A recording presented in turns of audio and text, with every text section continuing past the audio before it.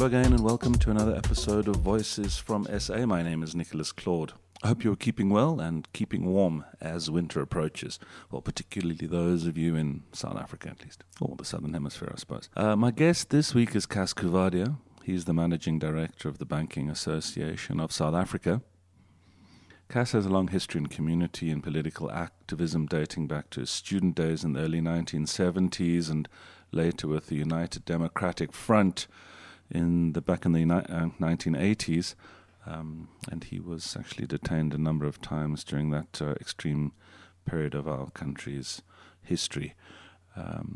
We chatted about his role at BASA, well, at least the role of BASA as well.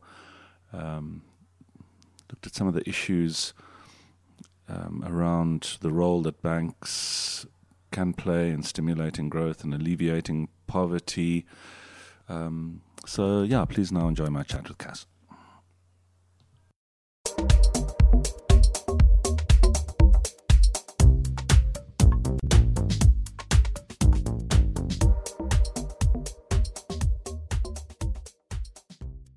Cas, thanks for your time this morning.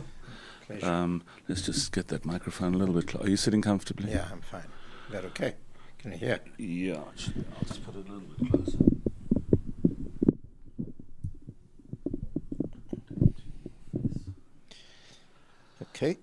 Okay. Cas, thanks again for seeing me. You were in Washington last week. Yeah. Can I just ask you a little bit about the purpose of that Sure. visit? Sure.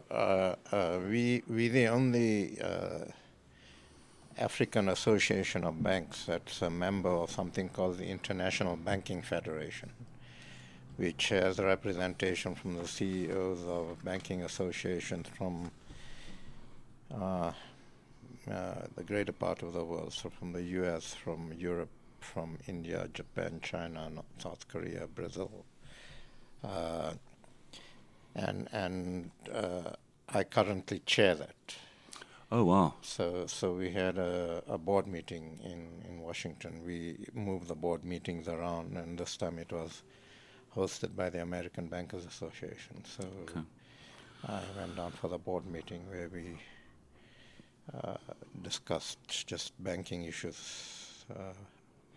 Is that more sort of on a regulatory kind of level that you're discussing, or do you discuss sort of macroeconomic?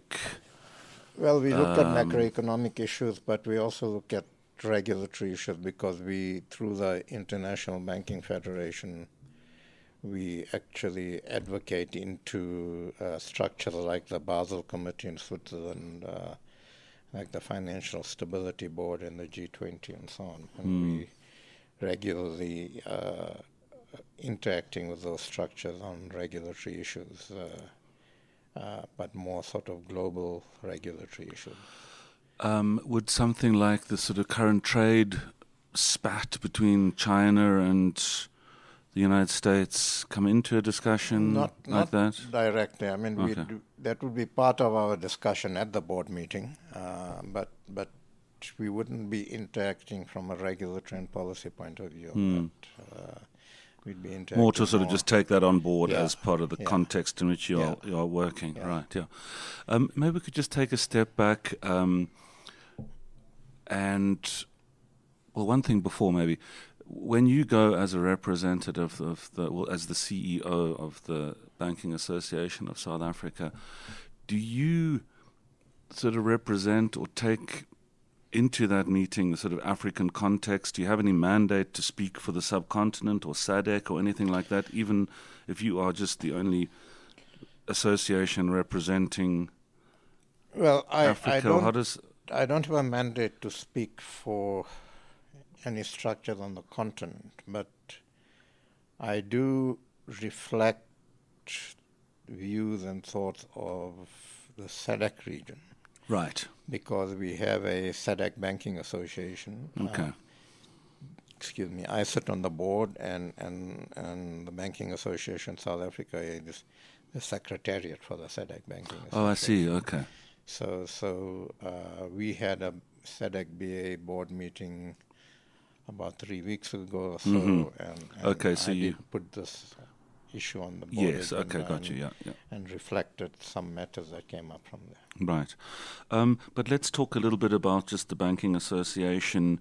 I mean, it's about lobbying for your member banks. It's about making input into policy, and then you say also issues around change and transformation of the banking industry.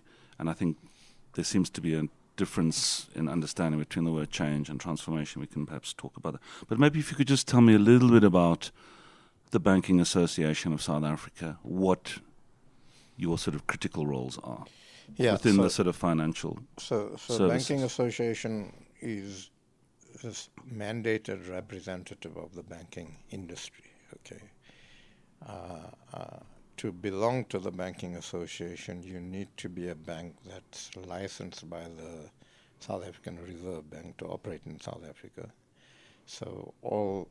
And it's a voluntary association, so banks don't need to belong to us. All right? As it happened, every licensed bank is a member. So all South African banks are members. Then international banks that have subsidiaries or branches in South Africa are members. Right. So in all, we have about 37 odd members. We advocate for an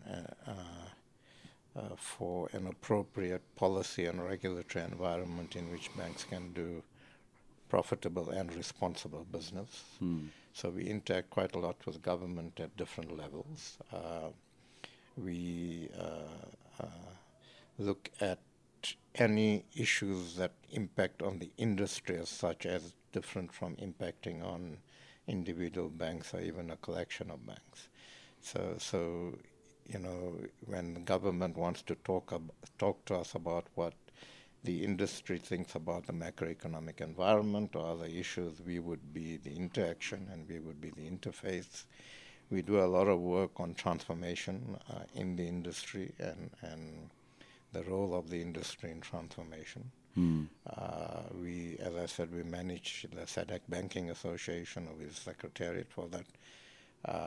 We are globally active through the International Banking Federation and other organizations.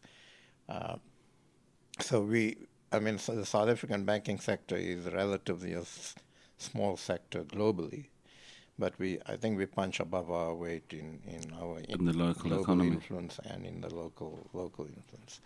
So that's the sort of role we play. We also do, particularly in the current context where government needs help to actually fulfill some of its responsibilities.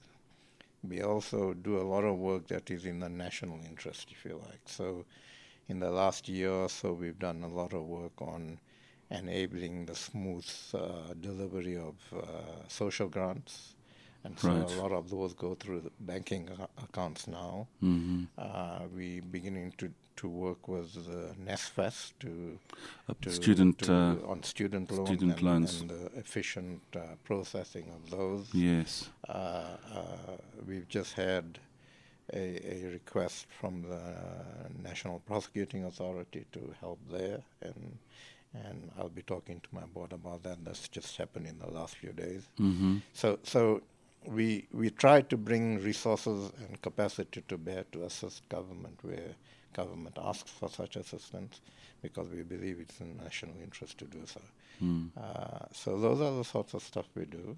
Our role is not to make the industry and our members feel comfortable. It's to push the envelope, to consistently interact with them so that they do business in a way that they understand the environment they're working in, and in a way that contributes to the national interest.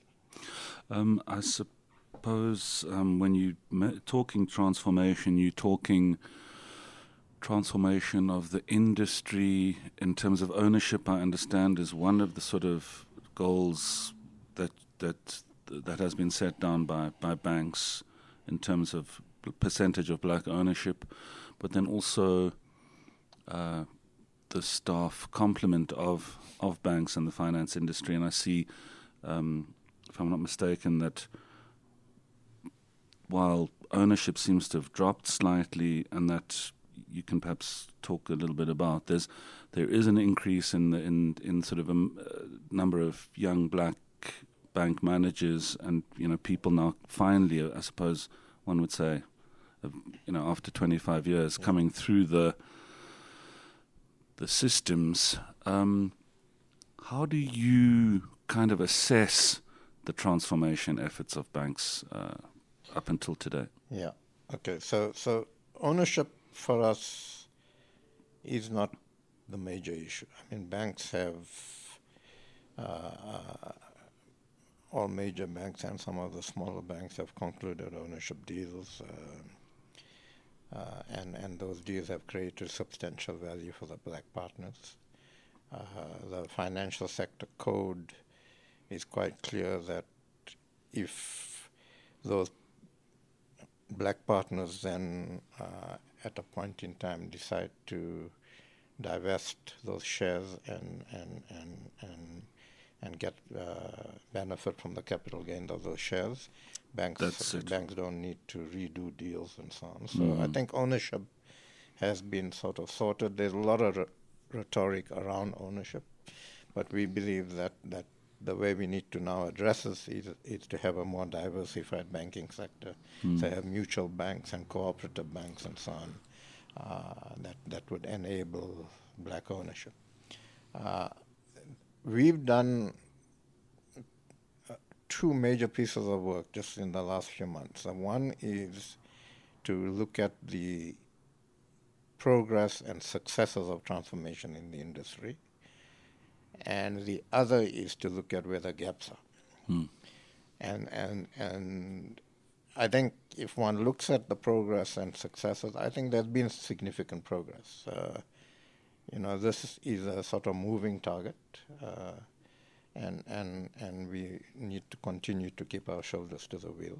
But if you compare where we were 10, 15 years ago to where we are now, it's a significant difference.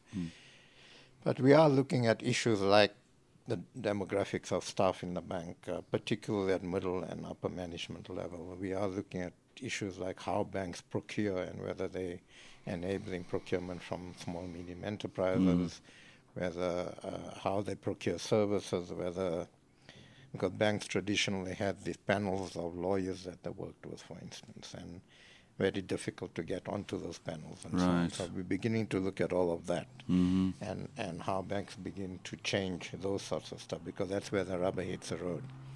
So our strategy document for transformation has identified all of those, and we've developed a matrix that says within the first year from adoption of that document, in the following areas we should have shifted this percentage of services to black-owned companies in 2 years, in 3 years. So some of the IT and auditing stuff could be a bit further down the line, simply because there isn't that sort of supply. Yeah. So we're doing a lot of work around that, and we're talking to banks at the moment to see how we get some reports in on an ongoing basis so that we can track that.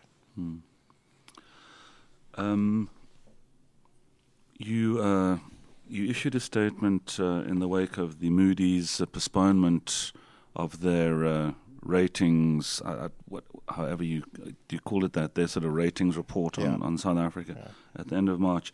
And you did say that this now gave space for the government to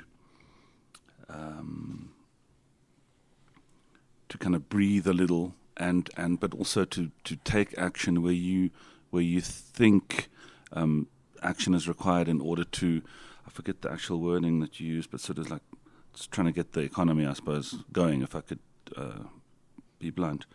You mentioned the public service. You mentioned sort of just economic policy in general as being lacking, and then the state of the SOEs, and then simple things like the visa regime and freeing up spectrum. I mean, those are quite big. I mean, if you take each one of those by themselves, do you see, I'm sort of still lacking, I don't know, maybe it's because, as you said, we are now talking on The 28th, is it, of May? We don't actually have a government, as you say. Do you get a sense that, with this whole sort of feeling of rebirth, that the government is in a position to act on any of these areas? Well, look, I think at the time we issued the statement, when Moody's kept us at stable rating, and the only rating agency that hadn't and still hasn't downgraded us to junk status. At the time we issued the statement, it was on the back of the Moody's decision. We're now at a situation where elections have happened. The president has more legitimacy from the point of view of an electoral mandate from the country. And we do expect him to move fairly quickly on some of these issues. And so I think the critical issues, I think business in South Africa is looking for, and I think I would hazard to say that rating agencies and potential investors. One is the sort of cabinet the president appoints. We need a trimmed-down cabinet. I'm not suggesting a drastic cut, but certainly moves in that direction. We need people who are credible, who have no taint of corruption, even allegations of corruption against them. We need people who can actually do the job. And so I think the appointment of cabinet, hopefully toward the end of this week, will be the first marker, and we need absolutely good signs on that. I think that then the president had appointed an advisory team to look at Eskom, and the team had suggested a restructuring of Eskom. I think the president now needs to say we are doing this, and there needs to be publicly a clear time frame of achieving that, right? Yeah. Rollout for that. I think we need to take some tough decisions on other SOEs where we have sort of vanity projects. Those need to go. We need to be very clear what sort of SOEs are strategically important, and the state needs to keep them, and others that need to be either hived off to the private sector or closed, to be quite honest. Because we just don't have the resources to waste on any of these things. And then I think we need a clear message at a macroeconomic level that says that we are a country that needs investment. We have a very low savings rate. So we are dependent on investment from business here and outside.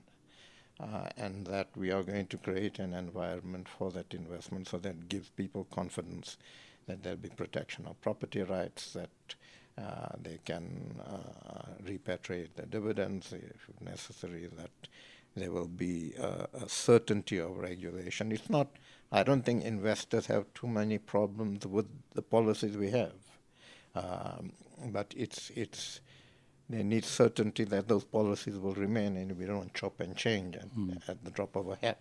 So we need that policy certainty. We need a regulatory environment that says we want investment, and we will do what is necessary to get that investment in. And then on things like the visa and broadband issues, I think that these are decisions that can be taken fairly quickly. And they'll make a significant difference, and they'll send a very positive message out there, and will actually increase confidence in the country. So I think that for the last, let's not talk about the Zuma years, we all know what happened there, but for the last year since the president was appointed in December 2017, when Zuma left, it's been all about politics, and I guess understandably so in many ways. I think the president did a good job in beginning to address the corruption and begin to rebuild institutions that were totally destroyed by Zuma. But now it's got to be about the economy. And he does have a challenge that I think that the balance of forces in his own organization are still a problem. But I think he needs to rise above that. He needs to say, I've now got a mandate as president of this country, and these are the things we're going to do. So I think that's what I think business is waiting for and looking out for. That's what I think rating agencies will look out for. S&P just yesterday or on Friday kept our rating at stable, saying that elections have just happened and they now expect certain things to happen. And so I think we've got a very narrow window in which these things need to happen. And if we go the right way, I think that we will actually realize the opportunities this country has. If we don't go the right way and we're not robust enough, I think that we will have some serious problems. And so where do you see banks fitting into all of this if we are wanting to grow the economy, alleviate poverty? I mean, was it Matt Tiabi, I think, in the Rolling Stone magazine many, many years ago, described Goldman Sachs as a vampire squid in the world, sort of just consuming everything in its path. Have banks, I mean, I was even reading about Grameen Bank in Bangladesh, that sort of short-term loan kind of bank for poor people. Yeah. And I mean, you can say what you want about that model and, whether it was just another way of exploiting the poorest of the poor or not. But I don't see anything like that in this country. I don't see any sort of support for just the guy in Soweto. I've got friends trying to start up businesses, and they are just kind of drowning without any support from government or the private sector. Yeah. Look, I mean, I know Muhammad Yunus, who started Grameen. And Grameen was a very good initiative. And it became one of the bigger banks in Bangladesh. Was at that time, I think, about 8,000 clients. Okay, it's a very different situation here. I think the challenge we have in South Africa is that we do have a first world banking infrastructure and a banking system. We are, until very recently, because of what happened during the Zuma years and so on, we were the second most safe banking sector in the world. Okay, we are recognized and internationally we are a credible banking industry. When you say safe, I mean the institutions were solid, security was solid, security is good, people's monies are safe, and so on and so on. And if you looked at the World Competitive Reports, we pretty high up on things like access to finance and so on. One of the challenges we have is that our policy people through National Treasury and our regulators through the Reserve Bank have taken the view that we will be at the cutting edge of international best practice when it comes to banking regulation. So we were amongst the first 4 countries to apply Basel II at that time. We were amongst the first 3 countries to apply Basel III right up front. Now, that puts, despite the fact that we didn't have a financial crisis in this country in 2008, 2009. None of our banks went down. Our banks remain profitable and so on. But we are subject to those global regulations, okay? And those regulations make it difficult to address some of the developing country challenges we have as far as access to financial services and so on goes. And that's our constant discussion with the regulators. But having said that, I don't know whether it still exists, but there was an institution called Small Enterprise Foundation that was active in northern province near Zanin and those areas. That was a replica of Grameen, and it was working. Okay. Every bank has a community banking division now. And they're looking at different ways of actually addressing access to finance. So if you look at the Finmark Trust reports, today probably about 78 79% of bankable people have access to some sort of banking services. And that's gone up in the last 10 years from about 50%. We're doing some work at the moment to say, okay, we got all of these accounts, but are they being used, or is it just money in, money out? And those are broader socioeconomic issues. So if you have 27% unemployment in a country, if you have so much poverty in the country,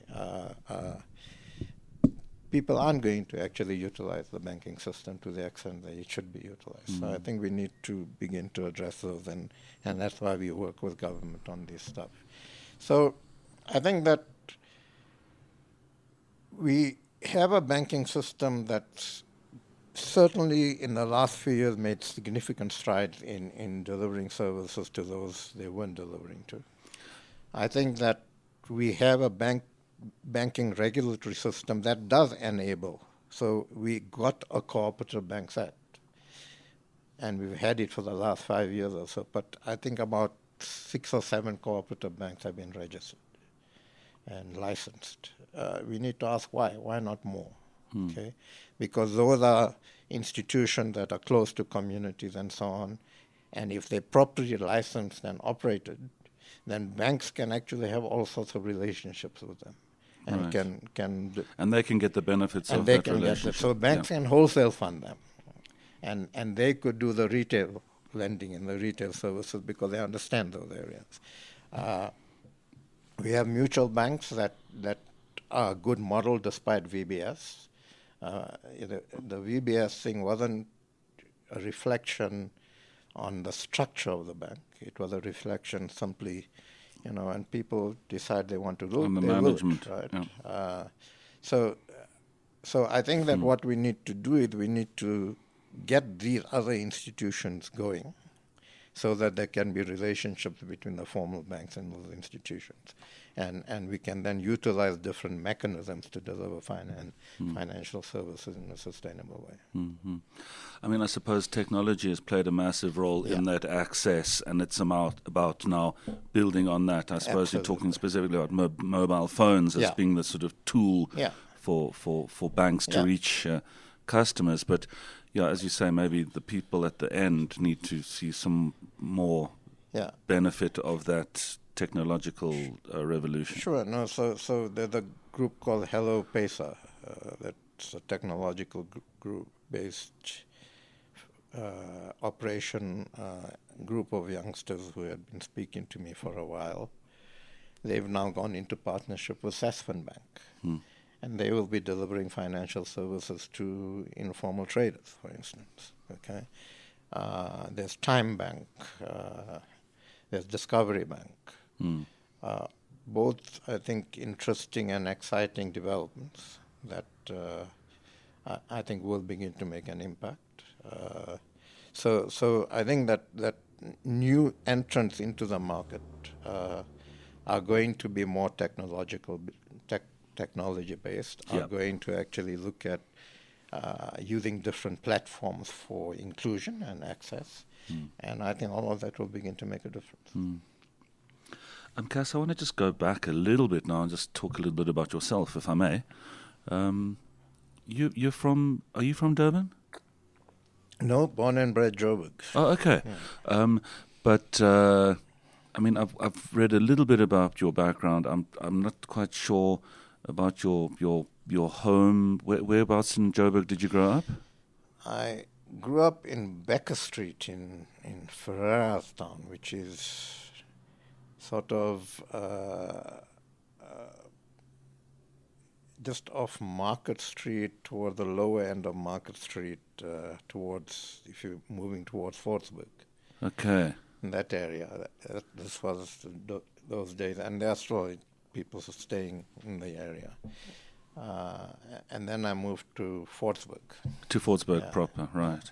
And your parents, what were they doing? My father was a bookkeeper. My mother was a housewife. Okay. Two brothers, doctors, one brother in business. Okay. And what did you study? BCom. Okay. And then, was it while you were at university, was that at WITS that you studied? No, at something called the University College Durban. At that time...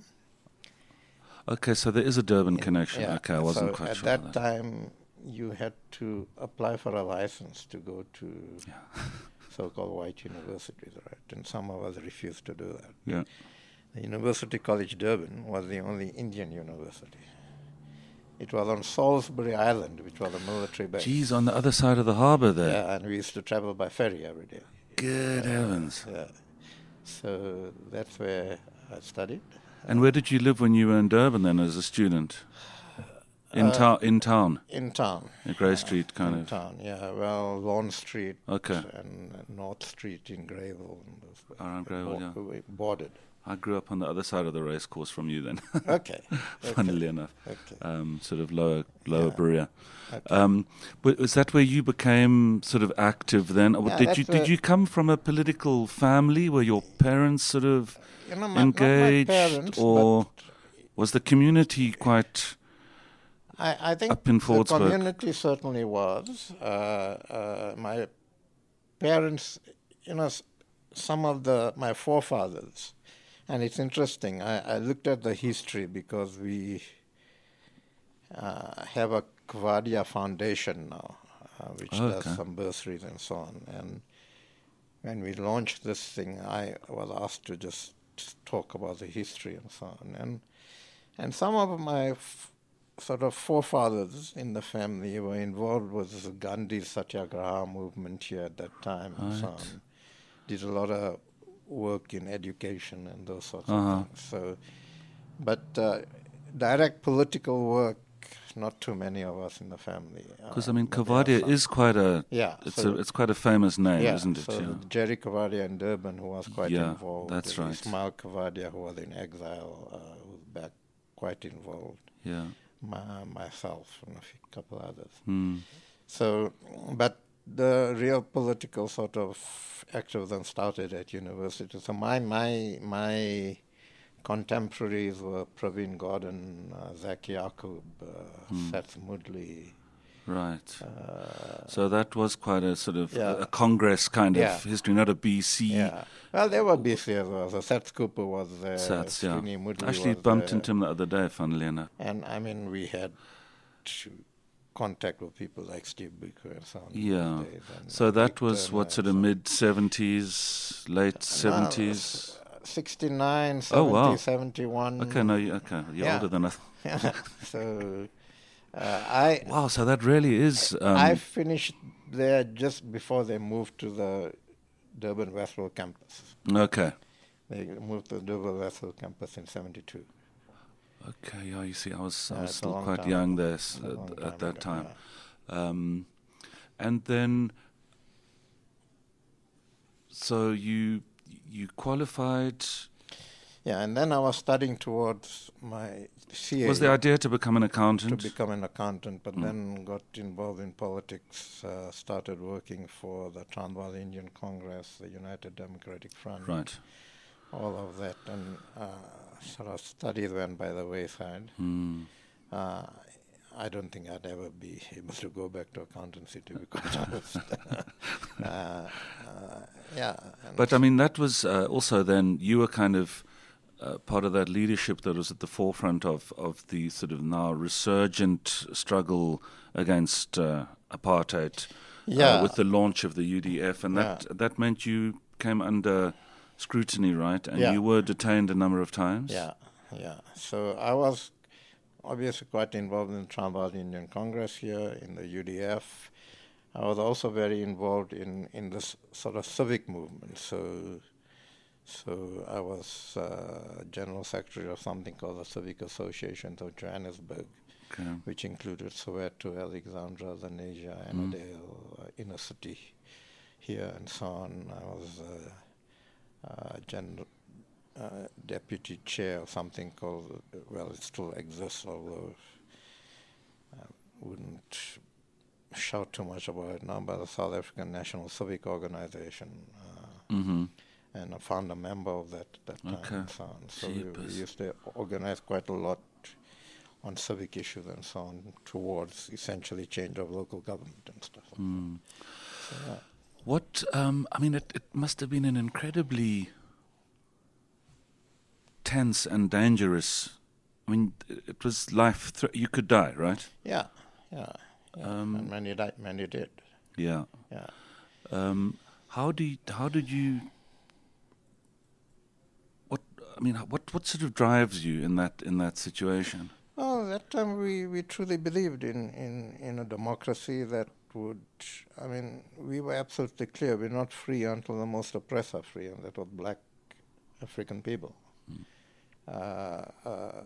And while Indian and colored people were also oppressed, the oppression was not as severe as on black African people.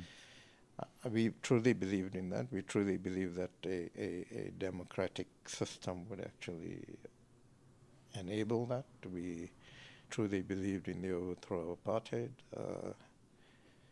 So, those were the things that brought us together and drove us. And it wasn't, not once did we sort of ask ourselves what's in it for us, or what sort of positions are you going to be having and stuff like that. So it was a dangerous time, obviously. It was a pressurizing time, but it was a very fulfilling and humbling invigorating time. Yeah, I can imagine. Yeah. I worked for the National Peace Accord down in Port Shepstone, 93, 94. Okay. And just the levels of violence, of course, quite extreme, but also that there was something quite interesting going on in this country at that time. Absolutely. How do you reflect on those days and the sort of vision and hope and idealism of the sort of struggle to the politics of the present? No regrets, but what do you kind of feel has look, happened? You sort of move from disappointment to anger to cynicism to obviously extremely disappointed at where we are today. But one also has to point fingers at ourselves. We maybe were naive, we were idealistic.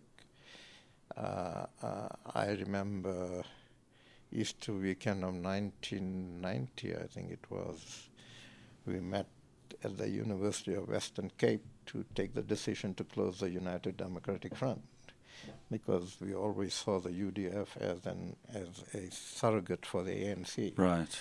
And with the unbanning of the ANC, There was 91, I think we met, with the unbanning of the ANC, we said there's no need for the UDF. And maybe in retrospect, do you think that was wrong.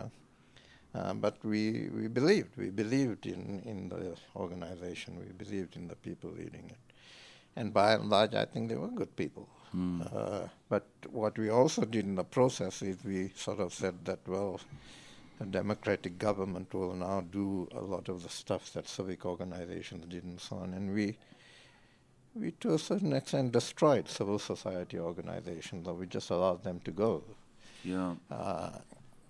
So would we have at that time done things differently? I think we would have, had we known. But having said that, if you look at the Mandela years, Thabo years, we were making good progress. There's absolutely no doubt that, one of the things I saw while I was in Washington was what Trump has done to the Republican Party. Sure. And we were talking about, obviously, UK and what Brexit has done to the Conservative Party in the UK. Similarly, I think the Zuma regime did that to the ANC here. It destroyed the organization. Sure. It kind of gives you pause for thought and makes you, I suppose, think about the fragility of institutions and of democracy as of a concept of governing, how fragile it can be. And you're talking about civil society, and I've been in discussions recently where people are saying, within the NGO sort of space, we need to really almost like recreate a sort of activism or something that's perhaps not going to change, in a revolutionary sense, but just be the kind of what do you call that, the watchdog, or the sort of some kind of. Yeah, no, absolutely. I mean, I think that's absolutely necessary. I think that we need instruments and vehicles through which just ordinary people can express their views and can actually put pressure on government, put positive pressure on government. Outside of an election cycle as well, or an electoral structure or whatever. Yeah. And I mean, if the last 10 years, if it's taught us anything, it's taught us that we need to be vigilant, we need to be careful, and irrespective of who the leadership is, it shows that it can slip very quickly, and we need to ensure that we don't go back to that time. I want to sort of change tack a little bit now and bring climate change and the sort of this whole discussion around sustainability. I mean, we have I forget who it was now, if it was a minister who said he's going to force banks to loan money to coal companies and things like that. I think it was Montage, Coovadia Montage, And you just, talk about having an economic policy or a sort of policy environment that's going to allow the economy to grow, and it seems that still there's quite a lot of old thinking about extractive industries and not enough thought given to the potential for sustainability as a sort of industry in itself, and also an acknowledgement of what the risks of any kind of shift away. I mean, it seems to be that if we want to save the planet, we need to change almost completely the way we live and work. And I'm just not sure, do you see any of that thinking sort of in the forums that you participate in locally? Because we're in quite a dangerous place as a species on the planet. Yeah. Now, look, in the banking industry, we're doing a phenomenal amount of work on that. I mean, I have somebody here concentrating on sustainable finance issues. So banks have signed on to the Equator Principles. We're doing a lot of work on localizing, if you like, some of the sustainable development goals. So the National Business Initiative, which is also a business organization, business is sort of arm in sustainable development. Right. And I chair that. Have done phenomenal work on linking the SDGs to the NDP. So that we actually begin to localize this and begin to implement what we need to implement. We're doing a lot of work on that. Some of the banks have stopped financing coal. That's what I think led to the minister's comments. Right. Our banks, particularly the major banks, are global institutions. They're operating in different environments, and particularly in places like the U.S., particularly in places like Europe, for sure. There's pressure on them to actually act sustainably. Right? So, irrespective of what happens here, there's pressure on them there, and so that it's important. That has to trickle down somehow. So we're doing a lot of work on that. I think as a country, from a policy point of view, we need to create more certainty on those things. So we need to push for other forms of energy. We need to push for renewables. And if you look at the first tranche of renewables, I mean, banks funded probably about 84% of those. And we're looking at green mortgages now, and so there's a whole lot of stuff happening. I think we're taking it very seriously. What we are also trying to do is to try and bring them so that we're not subject to too many codes and too many stuff coming out of the UN and so on, to see if we can bring in about some sort of coordination on all of that. Yeah. But taking it very seriously. Another thing that's been discussed a lot recently is the nationalization of the Reserve Bank or the creation of a state-owned bank. I mean, is that one and the same thing, or are we talking about two different things then? How do you see those? Two different things. Look, the Reserve Bank issue is quite honestly a red herring. And I'm hoping that now that is actioned over, it will go away. The critical issue is the independence of the Reserve Bank, and that's protected by the Constitution. Okay, the ownership of the Reserve Bank doesn't matter because the shareholders of the Reserve Bank have absolutely no say on monetary policy, on who appoints the governors and the deputy governors, on the role of the Reserve Bank or anything of that sort. Also, there's a limit to the amount of shares you can buy, and there's a limit to the amount of dividends you can get. So it's not like a normally traded share. So quite honestly, it doesn't matter who owns those shares.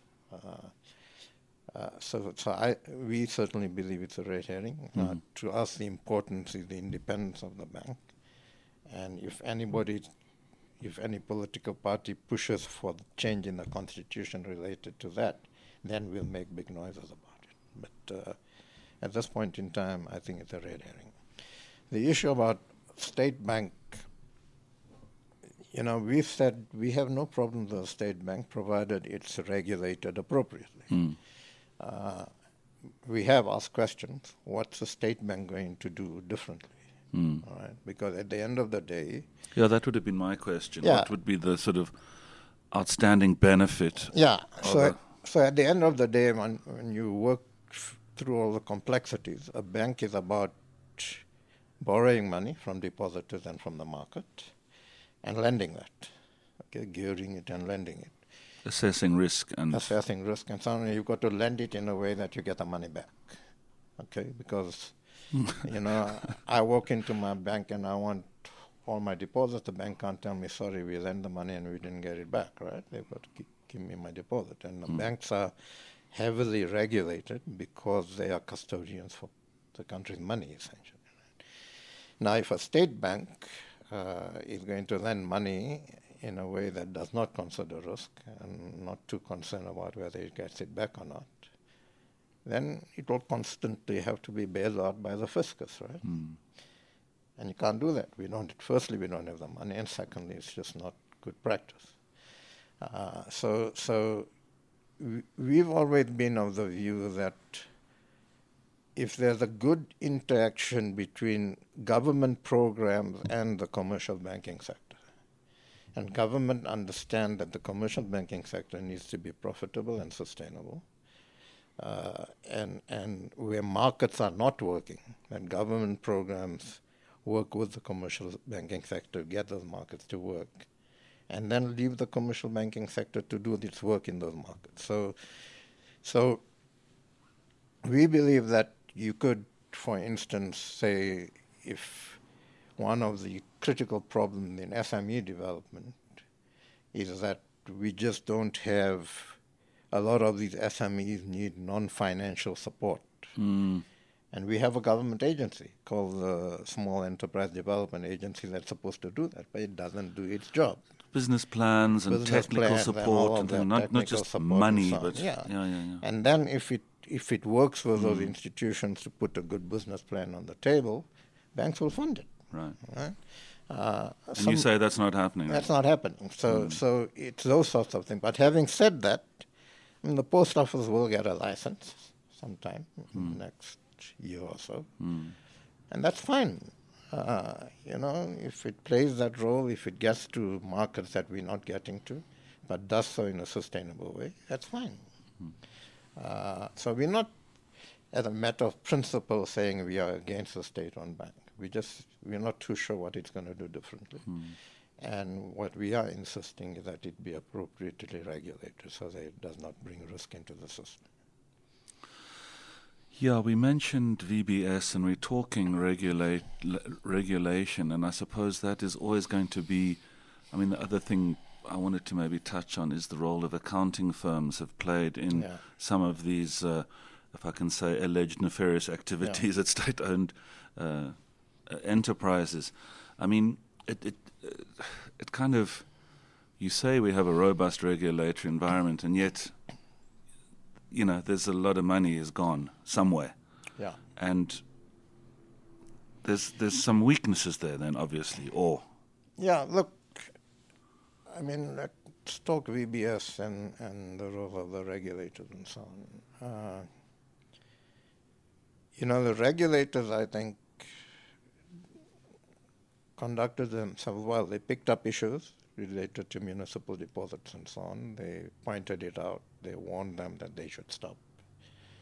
And then when they found that they haven't stopped, they went into and looked at it carefully.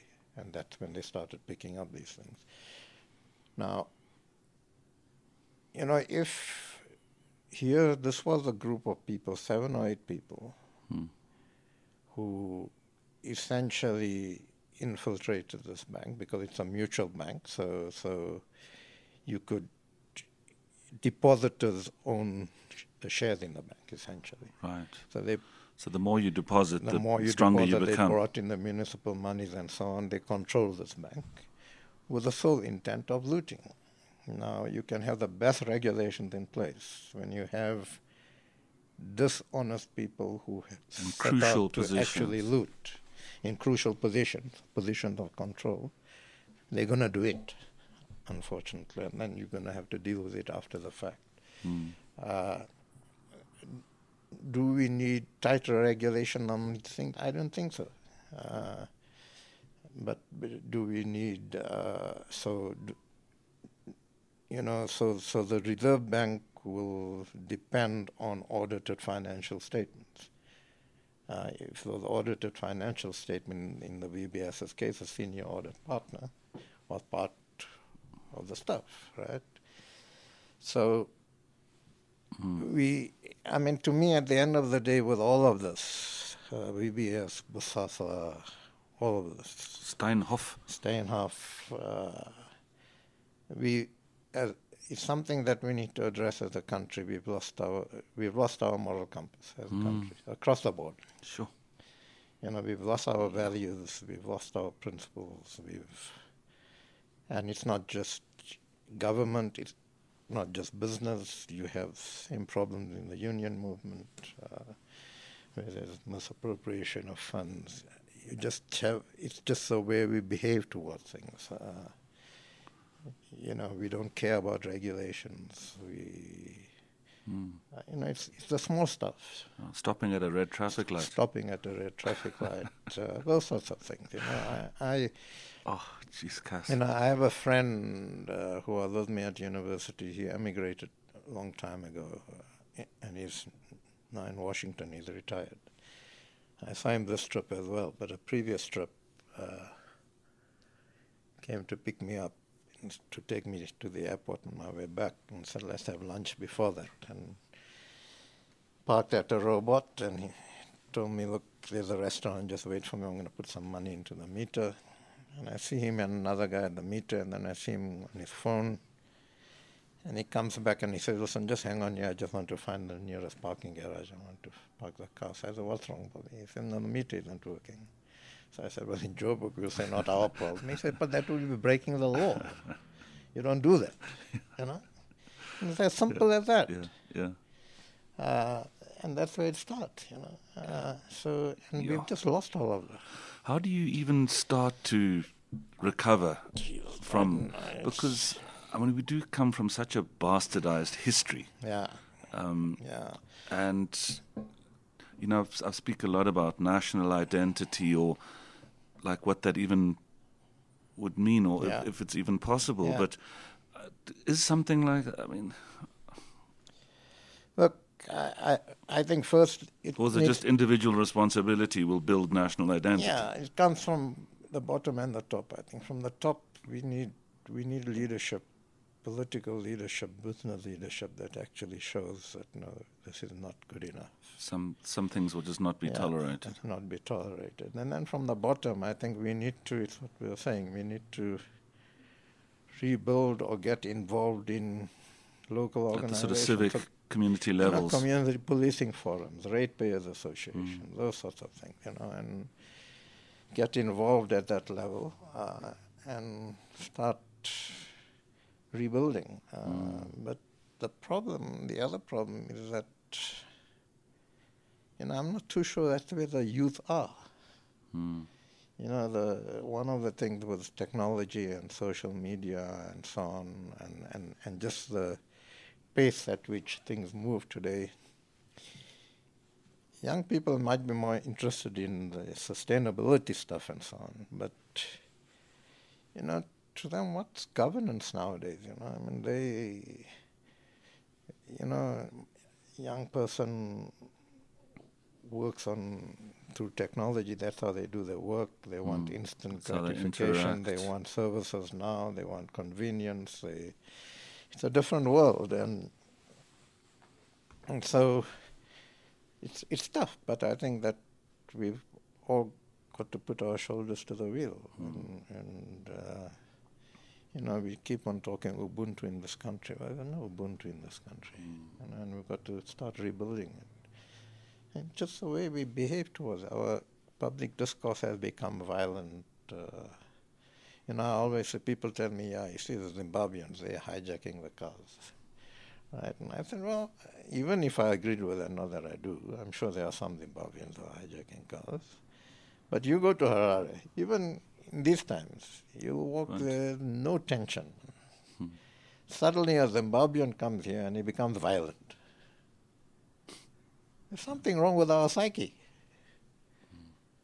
You walk in the streets of Luanda, you don't feel the sort of tension. You don't feel that somebody is going to harass you. No, true.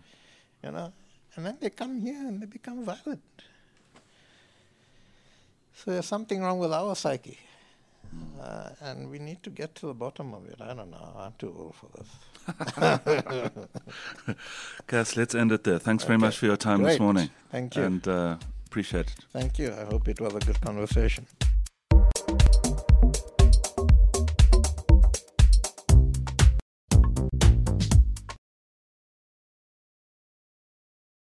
There was a lot of ground to cover there. It's always tricky, I try and give myself just around an hour, and he also is quite busy as well. So I was fortunate to have the time with him. I perhaps could have pressed him a little bit more on transformation, particularly getting more women, people of color, into sort of senior positions. But it seems that is changing, and he sort of indicated that there were certain KPIs for banks to reach in certain time frames. So I suppose we'll just monitor that. I thought it was interesting as well, his comments on the banks and sort of promoting alternative sources of energy, amongst other things. So there's, I suppose there's some shift going on there in thinking. We shall see. I think he spoke from the heart and his own experience when he called for a renewal of community-based activism. It's quite poignant, talking about how the disbandment of the UADF, perhaps in hindsight, wasn't such a great idea, but that we need a sort of more community engagement, not only at election time, to protect our fragile society and the fragile democratic project that we are living in at the moment. Just a note on the audio, I'm sorry, he was speaking quite softly. I didn't really gauge that as I should have, so I apologize for that. Voices from SA is hosted on Audio Boom. You can also subscribe to Voices from SA via Apple Podcasts, where you can leave a comment or rating, via Spotify, Radio Public, Deezer, or wherever you get your podcasts. Tell your colleagues, tell your friends, tell the world. Until next time, I'm Nicholas Claude. Cheers.